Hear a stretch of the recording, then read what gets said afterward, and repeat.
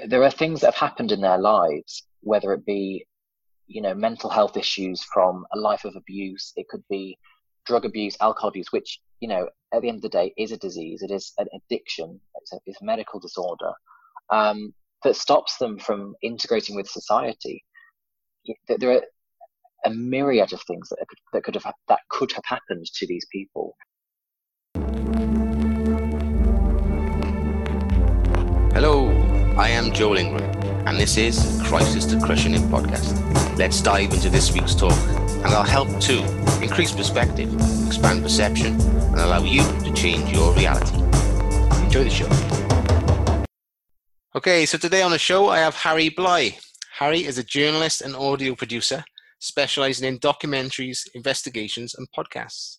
He's recently covered the homeless crisis in Cardiff. Harry, welcome to the show. Thank you very much. So would you like to tell my audience a little bit about what's going on in your world right now? Of course. So my world right now, I'm currently living in London. I work for BBC News as a journalist. And my job consists at the moment of effectively reading the news for smart speakers. So we're a new department called BBC Voice News. We're like a hybrid between BBC News and BBC Voice AI, which is like the technical side. And we create little bulletins for Alexa, Google, and Siri smart devices. So that's my job right now. The other thing going on in my world is podcasting. As you mentioned before, I'm really into podcasting. And I am the creator of Think Tank, the podcast, which I started in November 2015. So it's been going quite a long time now.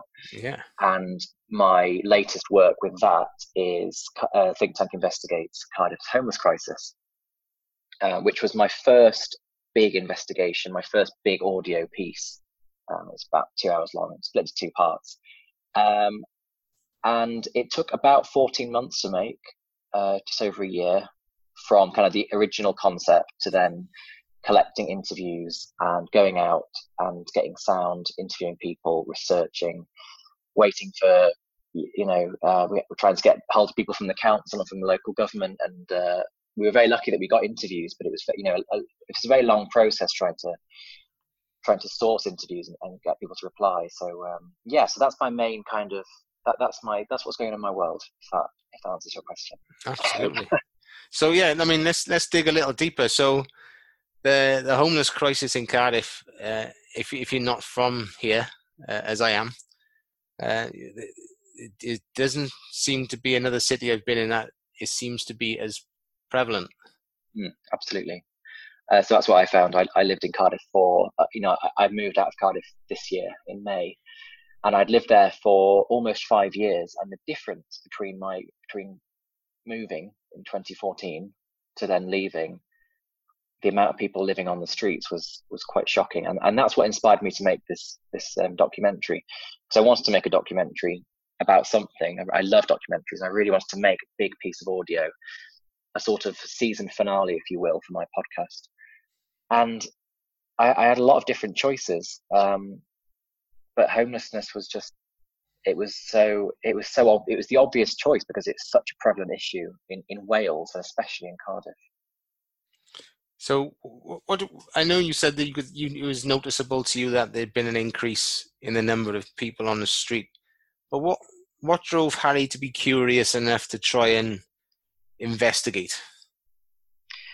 I think it was the question why. Why is the problem getting worse? Why are there more people? I think a lot of the work I've done and I want to do as a journalist is all about injustice. I think any kind of injustice really bothers me, whether or not it's on TV. I work in news now, so I see it all the time. And it really gets to me, and it really irritates me. And I think homelessness is one of those things where I was just so almost infuriated. Why is this getting worse? And all these empty promises you hear. Oh, we're going to solve it. The government saying, it's an issue we're going to tackle. And so I really wanted to investigate myself and just think and ask why is it getting worse, and also see what's being done. That was a huge thing for me, was seeing what's being done. Because there's a lot of hearsay. You'll get, especially with our very partisan politics, you'll always hear one party saying, the government's not doing enough. The other saying, we are doing enough. And there's so many mixed messages. I just wanted to get out there myself and find out more. And also, I want to kind of join the bandwagon a little bit because ITV did a big documentary. They've done two actually. They did a documentary, I think 2016, and then Ross Kemp did one as well this year. So a lot of people have been doing homeless topics of being homelessness. They've been. Let me try that again. They've been sort of studying homelessness in Cardiff, but there's no definitive answer. So I wanted to do it myself and just get out there and investigate. So what's the sort of stories you've come across then, these things that you wanted to sort of uncover for yourself, and you're right, you're spot on with what you say with the hearsay. And I was just thinking from my perspective, some of the things I've heard are, they vary wildly from one end of the spectrum to the other. Yeah. But certainly, the one thing I've heard said is the reason there's so many is that their benefits for homeless people are greater in Cardiff than elsewhere. Yes, I did hear that as well. In your investigations, what was your findings regarding that? I think there's a lot. So regarding that specifically, yes, I did interview a guy on the street who had come to Cardiff because he felt safer and he was under the impression that there was more.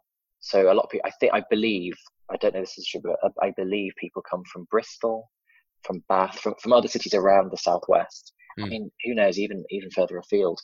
But the guy I spoke to, they weren't all from Cardiff, they weren't all Welsh, they were people from all over. But the one guy I did interview was actually, I believe, from Ireland, and he had come over to Cardiff because it was, I mean, not better, but I think it was safer. I think it was safer for him. And there, in Cardiff, as I did find out, there are a lot of charities. So you've got kind of the first response. You've got people like the Salvation Army who have the bus. They serve hot meals. You've got you've got the Red Cross. They do a lot of work. You've got Woolwich, who are they're brilliant. They were at the Homeless World Cup. They that was an event, obviously, in Butte Park that was raising money for homelessness. Yeah. But then you've also got charities like Come Off Cymru who are doing, it's the more kind of secondary kind of funding, you got Shelter Cymru as well. They're trying to create more funding, create more spaces for people. And I think that is what draws people. I mean, admittedly, I didn't go to I didn't do any other investigation in any other city because of various reasons. But what I was so pleasantly surprised at was how many people there are in Cardiff trying to help people on the streets. And the religious community, that was a big part of the podcast, was one of the churches, Glenwood Church in Cardiff. It was one of many churches that do homeless outreach. And the students as well, Students' Union at Cardiff University, they do a lot. So I can see why. People who are homeless do either come to Cardiff or stay in Cardiff because there's a lot there. I mean, people are trying, and allegedly the government and council are trying as well. I went into the documentary when I was first researching, like, I don't know if it was me being a young, keen journalist, just really wants to like expose the council, expose the government, expose the police for like malpractice. But what I found actually was they're really trying. The council are really trying. I spoke to Jo Stevens, the MP of Cardiff, Cardiff Central MP at the time. Obviously, she's trying to be re-elected now, and I had a very good interview with her when I kind of asked her very difficult questions about is your party going to try and help the homeless in Cardiff, and she said yes, and she does have a plan, and she knows that it's an issue, but it was really interesting to know that actually the council are really trying, and so are the government. The police I couldn't speak to. Quite difficult to talk to the police, as in to try and get an official statement. Because I did hear horror stories from people saying about alleged police brutality. But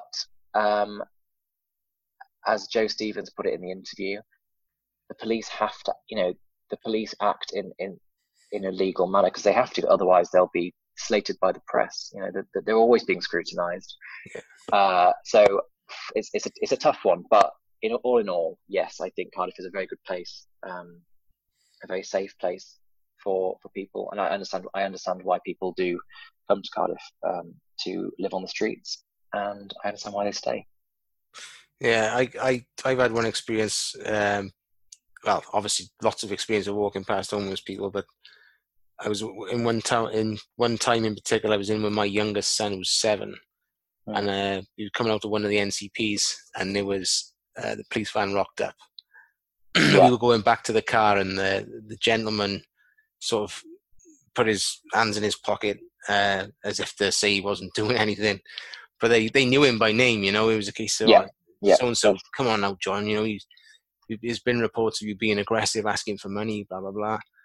And I and it's sort of, although I was with my 7-year-old, so I thought, oh, you don't know where this could go.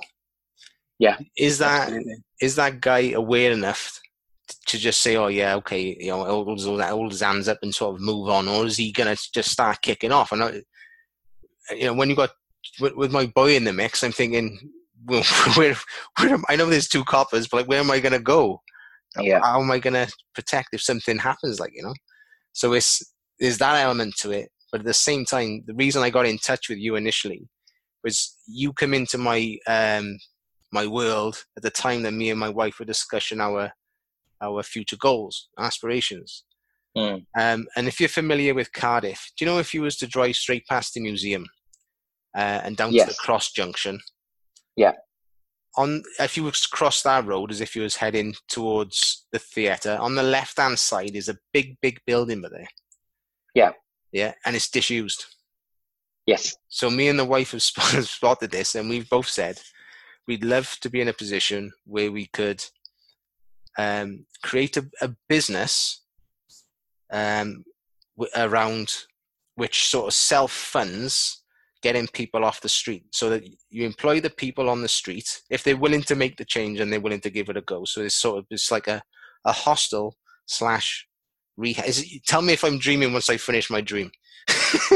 So they go into this place where their needs are assessed, and maybe they get the support they need, the mindset shift, which then puts them in a position where they can self-help and you know, improve themselves and get to a position where if they want to have a job, they could have a job. And then the funds from that then is reinvested in their keep. So they get pay, but they also get lodgings until they're at the point where they want to leave. But the profit that company makes is then reinvested back in to further fund helping more people. How realistic is it, from everything you know about the system and what you've learned? Am I a dreamer? I mean, I think that's such a lovely idea, and I think you could definitely get the manpower to do that. I think you could get people from a variety of different charities, different outreach groups who could help you set that up. I suppose the two biggest obstacles, firstly, will be the money, putting the money down on the building, and just making sure it can stay afloat. But you know, in principle, that sounds perfect. That sounds exactly like what Cardiff needs: is a big central hub, a safe space for people to go, make a few pounds, and have somewhere safe, somewhere to stay. Yeah, that does sound good. So, from everything you've learned, I mean, some of the skeptic people that you see in, you know, I don't know what to term it, but they can be quite offensive towards the homeless. I mean, I've got a certain compassion because, I mean, you never know anybody's full understanding of what's going on inside their head or the lives they've come from. But I mean, what would the answer you say to somebody that might say, why don't they just get a job? I'd say to them that no one wants to be on the street. No one wants to sleep outside, especially in this weather. I don't know about Cardiff right now, but London's absolutely freezing. It's bloody freezing to me. Yeah, I bet. I mean, my friend works in Abergavenny, and he sent me a picture of it snowing today. So I can't imagine how cold it is over there. no one wants to be on the street. I don't think anyone finds it. I mean, I could be wrong, but I think 99.9% of people do not want to sleep in a sleeping bag on Queen Street, for instance.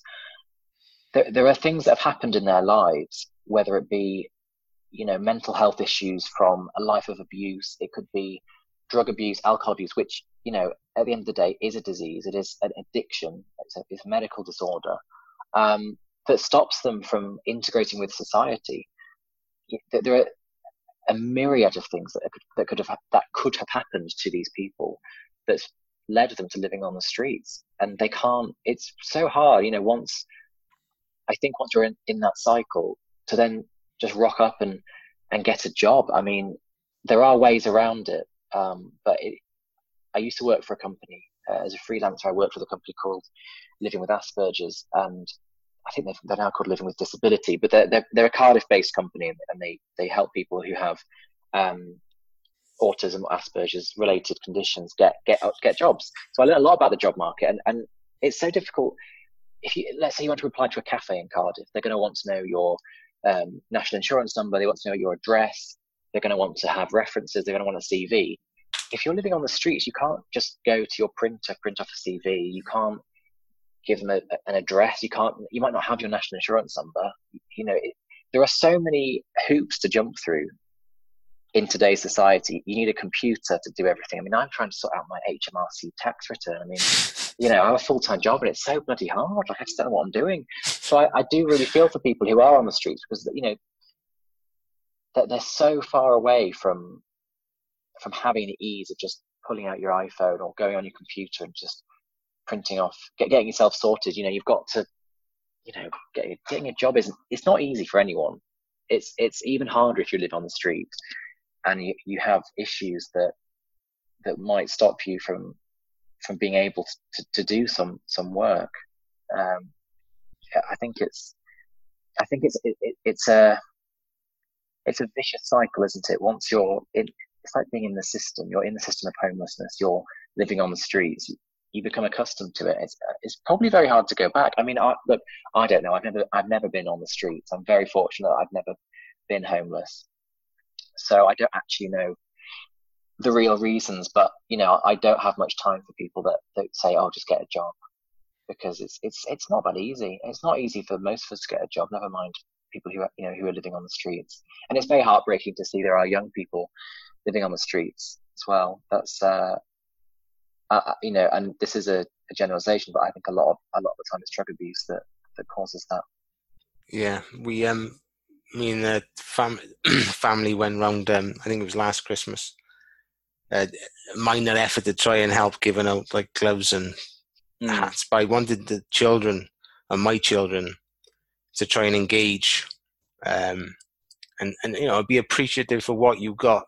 So a lesson in being compassionate enough to help somebody that's really doesn't have anything other than the breath in them. Yeah. Do you know, that's really interesting that you say that, because I think that's one of the reasons that I did this documentary, is because homelessness shocked me so much. I grew up in a village in Cheshire, little village called Streatham, and I don't think I ever saw a homeless person until I was probably in my teens. I mean, it wasn't a thing in my hometown when I was growing up. In Warrington, I remember being like 13 and being in town and seeing someone on the street, thinking, gosh, that's so awful. But it was such a foreign concept to me, growing up. And so coming to Cardiff, it was like, wow, this is a big problem, and it got worse and worse. And I knew it was getting worse and worse around the country, because this is going to sound really strange or kind of probably quite bad, but when I went home, I think I went home one year, probably about a year or two ago, and there was a man sleeping in a doorway in our village, and it kind of made me think, if there are homeless people, if it's got to the point where there are people sleeping rough in this tiny village in Cheshire, which is not near anything, then this is a nationwide problem, because it's not just the cities, it's the villages as well. It's rural areas. It's 200 miles away from Cardiff. It was shocking. So but yeah, I think that's really admirable that you've kind of, I don't want to say introduced, but like you've kind of shown your children, this is a part of our society. yeah, and it's difficult to process as being somebody that likes to fix things. Yeah.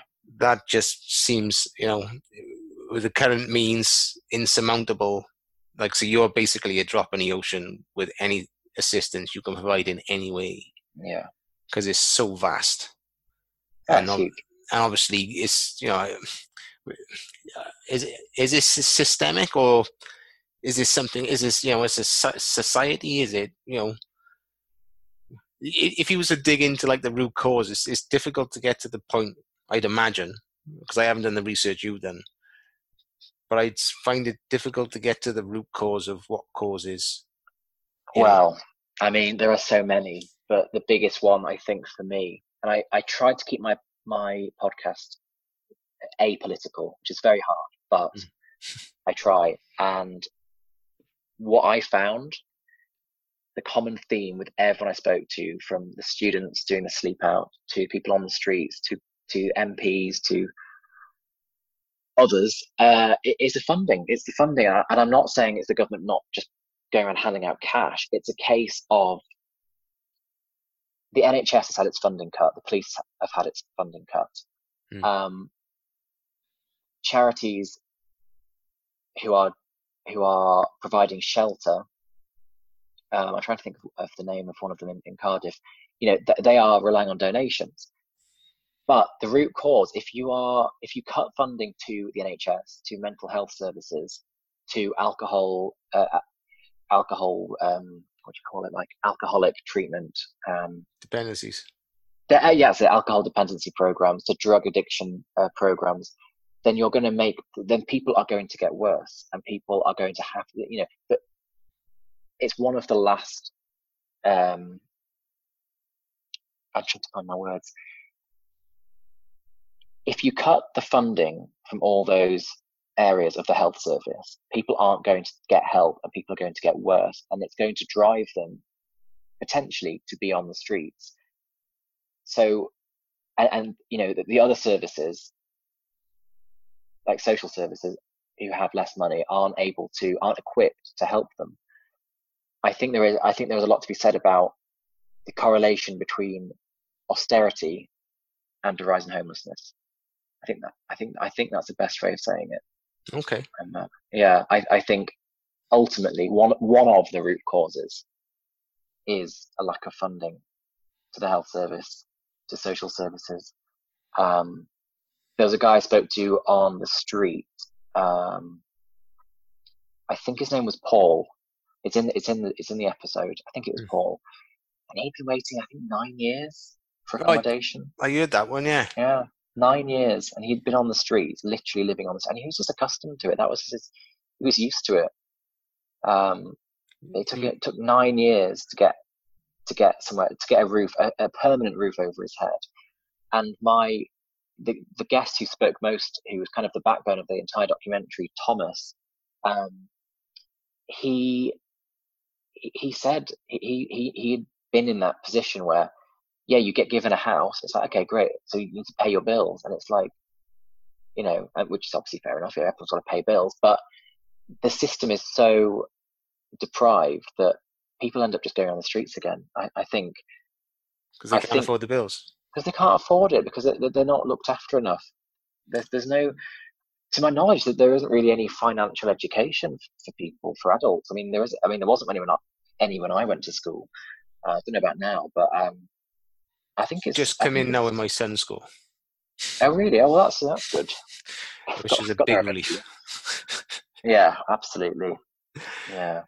Yeah, we're not taught those skills. I mean, there was a friend of mine shared a post earlier on about an American football player that lives off 10% of his earnings. Okay, he's an American football player, and he's probably got thousands, but it's the principle of living off the 10% as opposed to, do you know what I mean? Living off all of it and not putting anything away. Absolutely. It seems like there's a massive gap between, for them to get them off the streets, give them a house and say, right, now pay your bills. There's a massive gap there in enabling or empowering that person to be able to then look after that house, because they may not have the ability, Mm. or the skills or knowledge to go and get a job to fund for the house.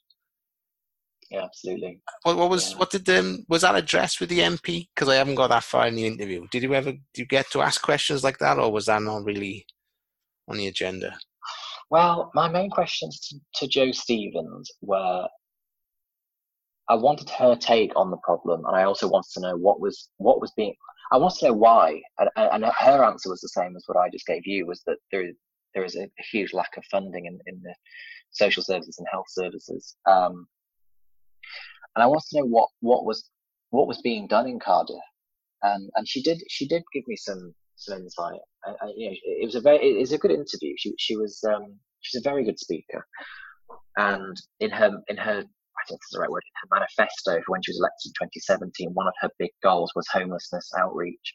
Mm. And there are plans. I think the local government are doing something.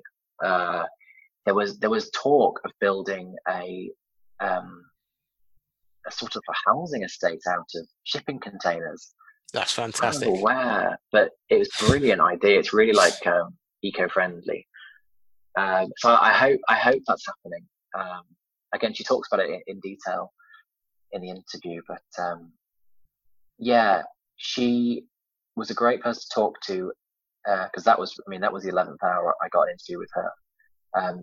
It was very, very busy time. I was very lucky that she spoke to me, and she really did put me. She kind of restored my faith, shall we say? Because after being, I did a lot of interviewing on the streets, which was very, very difficult. And it was good. It was nice to hear that there are talks of things. There are talks of plans to help people on the streets. But as well as that, it was evident that she is aware that there's a crisis in her constituency, because she hears about it quite a lot. She gets people emailing her a lot. So it was it's very eye opening. It's good that she was willing to be interviewed rather than hiding from it. I mean, yeah, absolutely. I bet it was brilliant.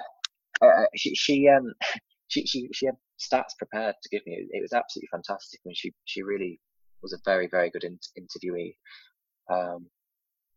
It was really insightful talking to her, actually, and it was really hard to cut the interview down to however long it was, because we were talking for about an hour and a half. And it was just really interesting stuff. She was very well prepared.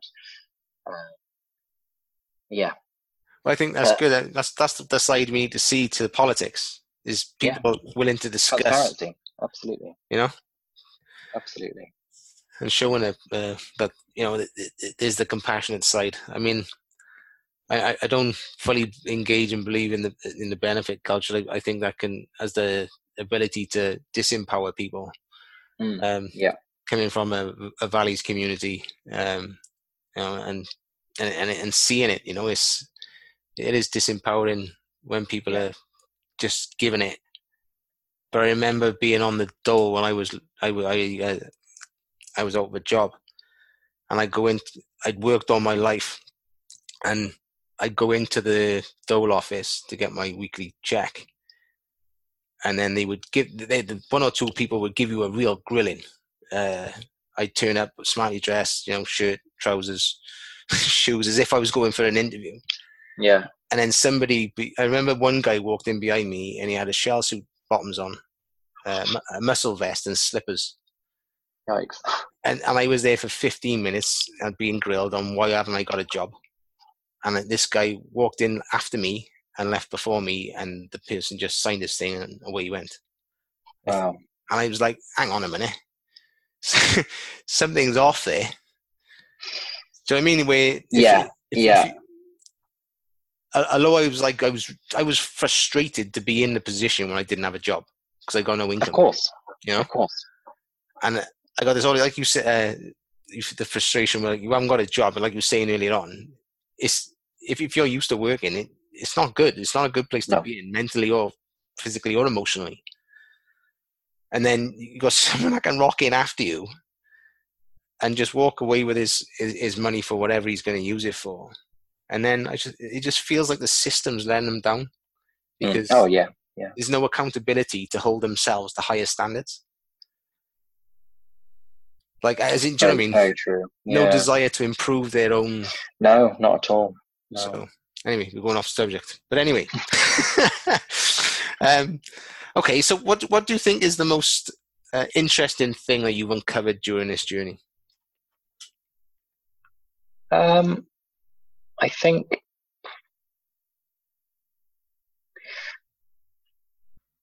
think for me, it was people's stories. I think because that's what my podcast Think Tank has always been about. It's been people's life stories. So that interview I did with Paul, who was the man who lived on the streets, that was completely by accident. I was being shown around Cardiff by a guy that got in touch on Twitter, and I spent the whole day with him. He took me all around the city, kind of showing me different areas and introducing me to people. And we met Paul in passing, and I knew when he started talking that I needed to record it, and we needed to have a conversation. Mm. And what was really interesting is that he said, "Are you filming?" I said, "No," because they do not. He did not want to be filmed, and a lot of people on the streets do not want to be filmed. Mm.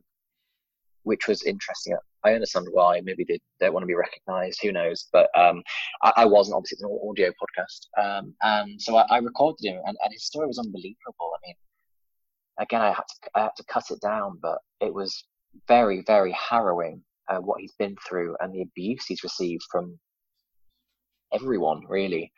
But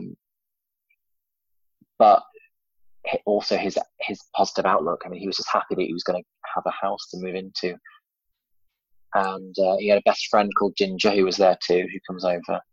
And I was just about to ask that. Is that the one with a friend called Ginge? Yeah, it was so sweet. And Ginger was waiting for a house, and he was going to go and stay with Paul whilst he was waiting. And you know, these two men were middle aged. You know, I'm guessing in their 50s, and it was, you know, just it's baffling for me as a 23-year-old to be listening to these two men who live on the actual street. You know, saying we've finally got a house to move into, and it was fascinating because it was just such an alien concept. But unfortunately, it's all too common in today's society. So I think it was people's personal stories that were the most interesting. Yeah, I'd imagine it'd open your eyes right up. Oh yeah, and give you a source of appreciation like you never had before. Yeah, absolutely, absolutely. I mean, one of the another most disturbing thing I saw was a pregnant woman in Cardiff on the streets. Good grief! And that was my daughter. My daughter clocked it, and she's 13, and I honestly didn't know what to do because part of me wanted to say, "Right, come on, you're coming home with me. Let's get you washed up." My missus was with me as well. You know, let's get you cleaned up and sorted. But I don't know. You don't actually, because you're aware that there may be issues.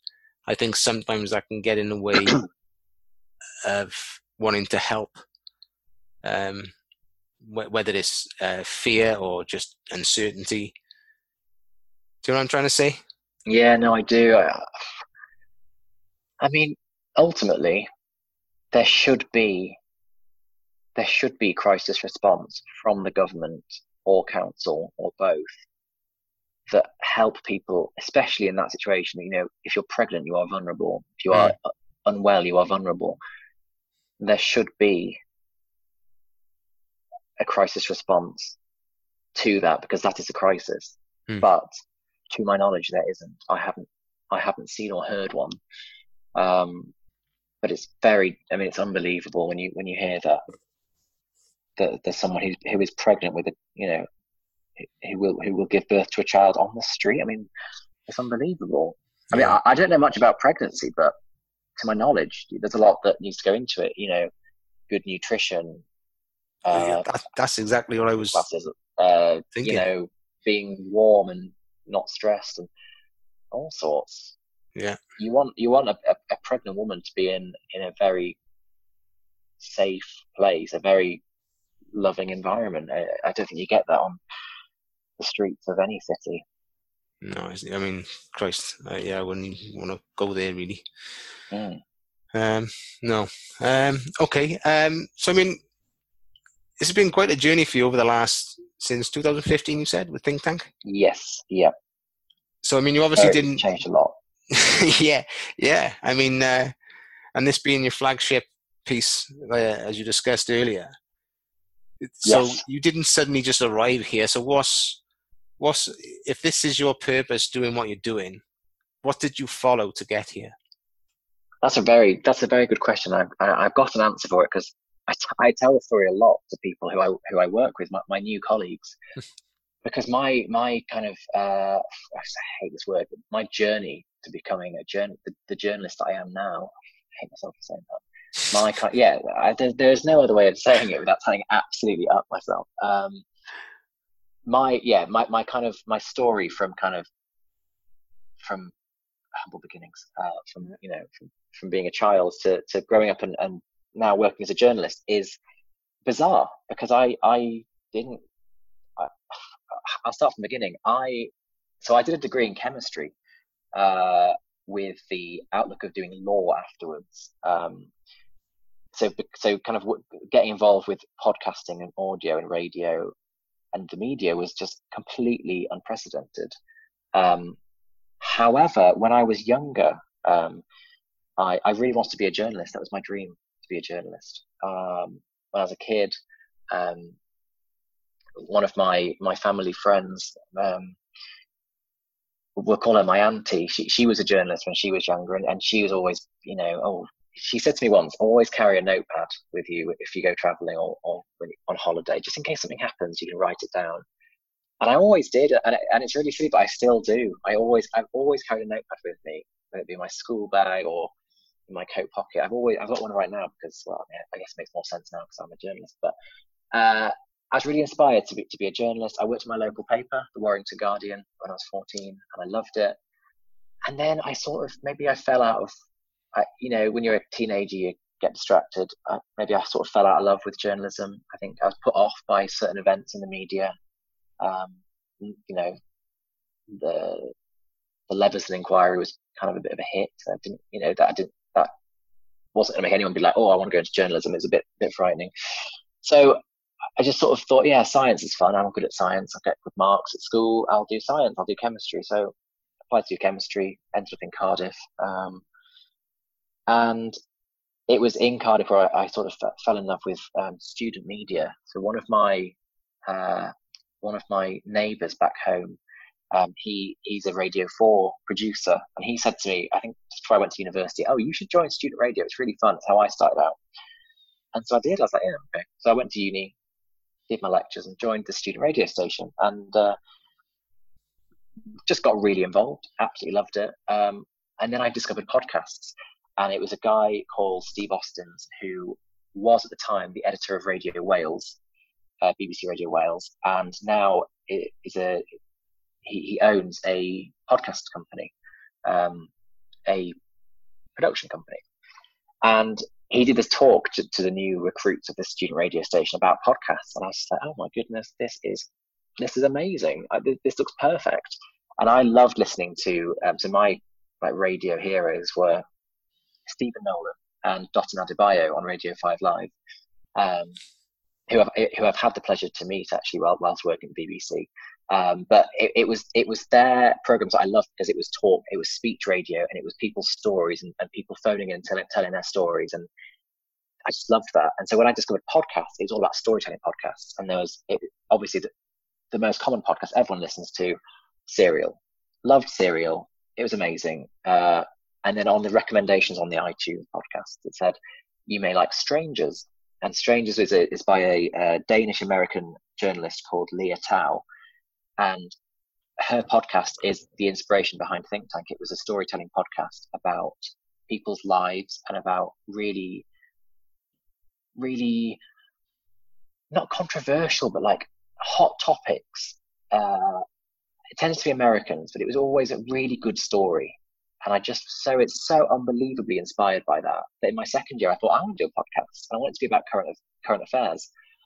And it was a terrorist attack in Paris, which is what made me start Think Tank, because I just happened to know a lot of people that were kind of not experts, but knowledgeable on what had happened. So I had a friend that studied religious studies. I had a friend who was Muslim and was very involved in the Islam Society at Cardiff University, and a friend that was French and had family in Paris. So I kind of got them all together. I was like, "Can we do a podcast?" And that's how Think Tank launched. It's not the happiest story, but it was really interesting.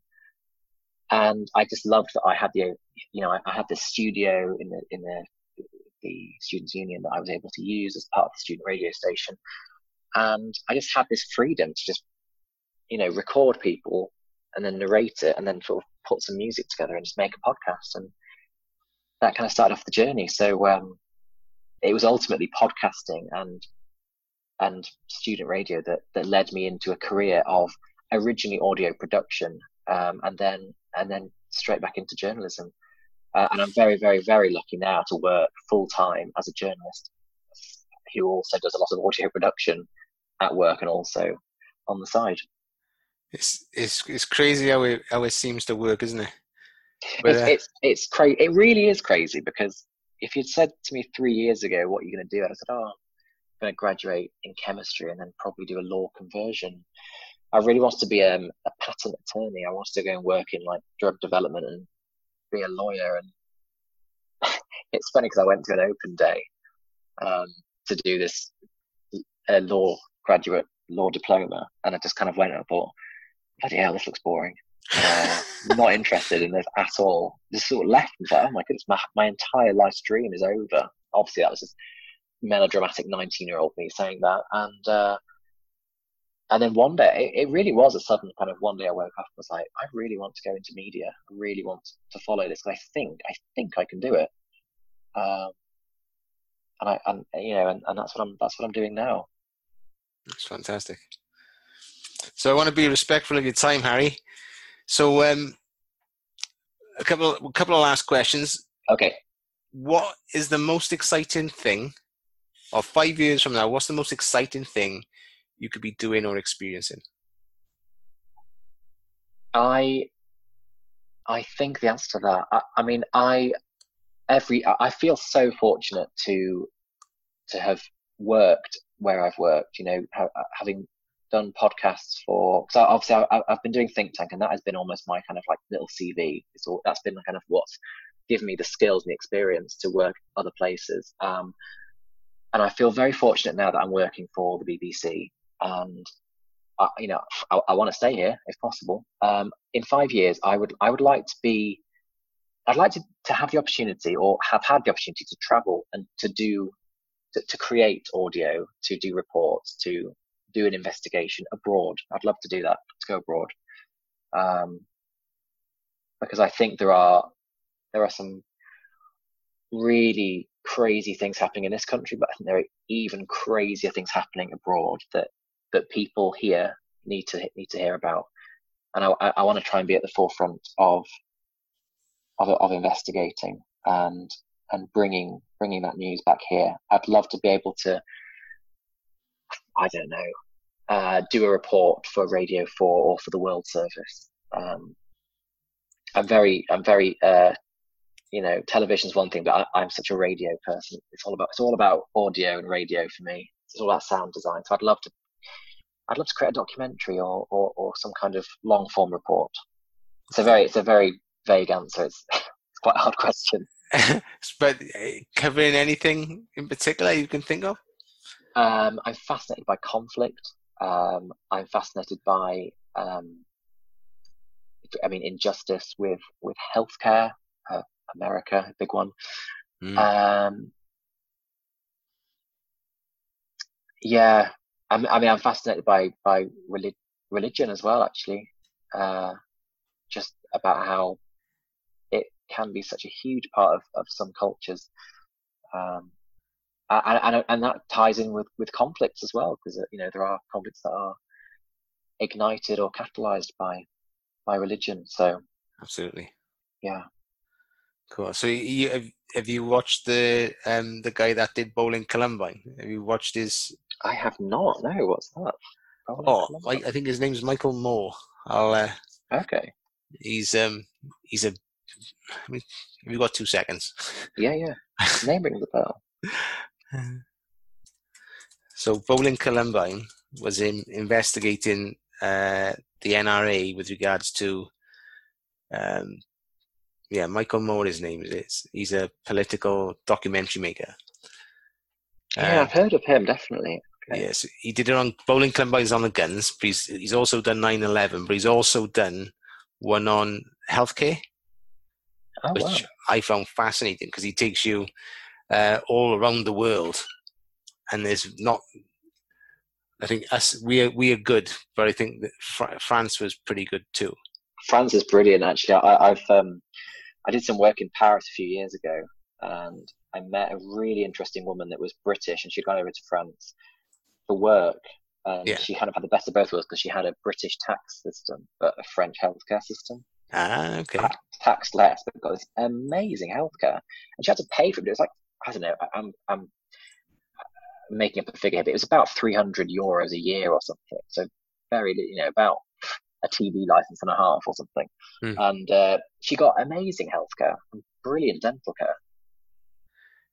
And then you hear like the fact that the Americans are on 2 weeks holiday and they got to pay for their healthcare, and it's just eye opening. I mean, this is something probably for another interview, but I have type 1 diabetes, and I follow a lot of people because that's another thing. Healthcare, obviously, very close to my heart, and I follow a lot of people in America that have got friends that are dying because they can't afford insulin, and I'm so lucky that I get it for free. It's unbelievable. I mean, I've had to pay for a few treatments. Well, I say that I've had to ask my parents for money to pay for a few treatments in the UK because the NHS hasn't been able to cover it. And my goodness, it's expensive. Yeah, hundreds of pounds a week. It's unbelievable. So in America, can't imagine it. And I mean, there's so much to it. There's so much to unpack with that. But we'll keep that one. Yeah, absolutely. Yeah, but going back to that Michael Moore, he actually goes into the 9/11 firemen and the fiberglass and the dust they inhaled during that day. Yeah. So they're all on inhalers, which are stupid money. Like, it's making them go bankrupt. These people are going bankrupt. Like, horrendous. So then he takes them on a journey then to try and get free inhalers. So brilliant, though. Yeah. I'll have to check it out for sure. Okay. Well, Harry, I want to say thank you very much for coming on the show. I appreciate your time. Absolute pleasure. If you want to get any more interview done, I've got quite a lot of time off next week, so okay, cool. Let me know. Yeah, perhaps we could dig into that. I hope my answer's been all right. I'm a bit of a rambler, you'll find. No. I'm not. My podcasts are not as structured as yours. Mine are. Do you know what I mean? I don't go to town on the editing, and it's quite raw. So. Oh, perfect. No, it's been perfect.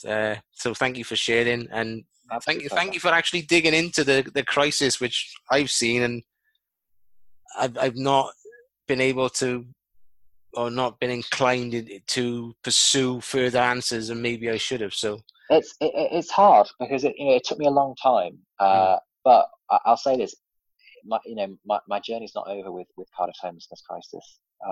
I hope to have a part 3 one day. Cool. Okay. Well, yeah, stay in touch, man. It's, Absolutely. See what we can do. Okay. Harry, thank you very much. All the best. Pleasure. Thank you very much. Take care. Bye-bye.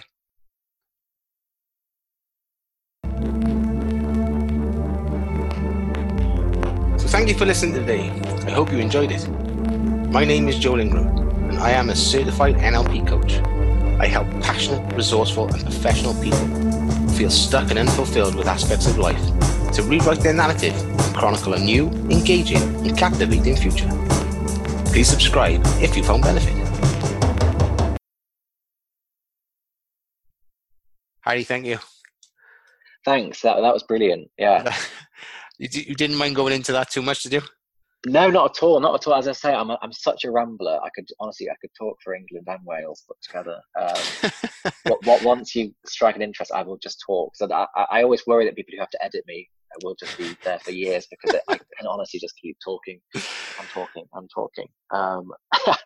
But honestly, if you need anything else, let me know because I'm happy to do this again.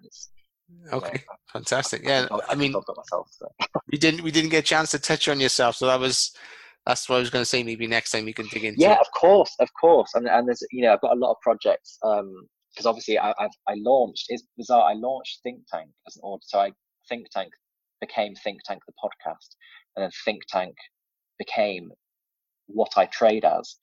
So Think Tank is a very, very small podcast network, which we only have 2 podcasts on at the moment. But effectively, what I'm saying is I've got a few projects next year, which I hope to do self-published, which will be about things like diabetes, about nice, more journalistic things. So kind of almost subsidiaries of Think Tank. Okay. So yeah, but there's so much to talk about. Anytime, just let me know. Okay. Is a gentleman you need to talk to if you're going to be digging into that? I've got someone I can connect you with. I'll do that on. You on Messenger? Yes, I'm on Facebook Messenger. Yeah. So I'll create the Facebook Messenger group and connect you with him. He's just started this podcast, and I think it's called Patiently. Okay. It's about travel, receiving medicines while traveling. So yeah, traveling to get medication. Right. Oh wow. Okay. Or operations. Right. That sounds interesting. So it might be if he's up your street, you can continue the conversation. Definitely. Oh, that'd be great. Thank you very much. No problem. Okay, we'll speak soon. Right. Speak soon. Yes. Have a nice evening. You too. Thank you very much, Harry. Take care. Bye-bye. Bye now.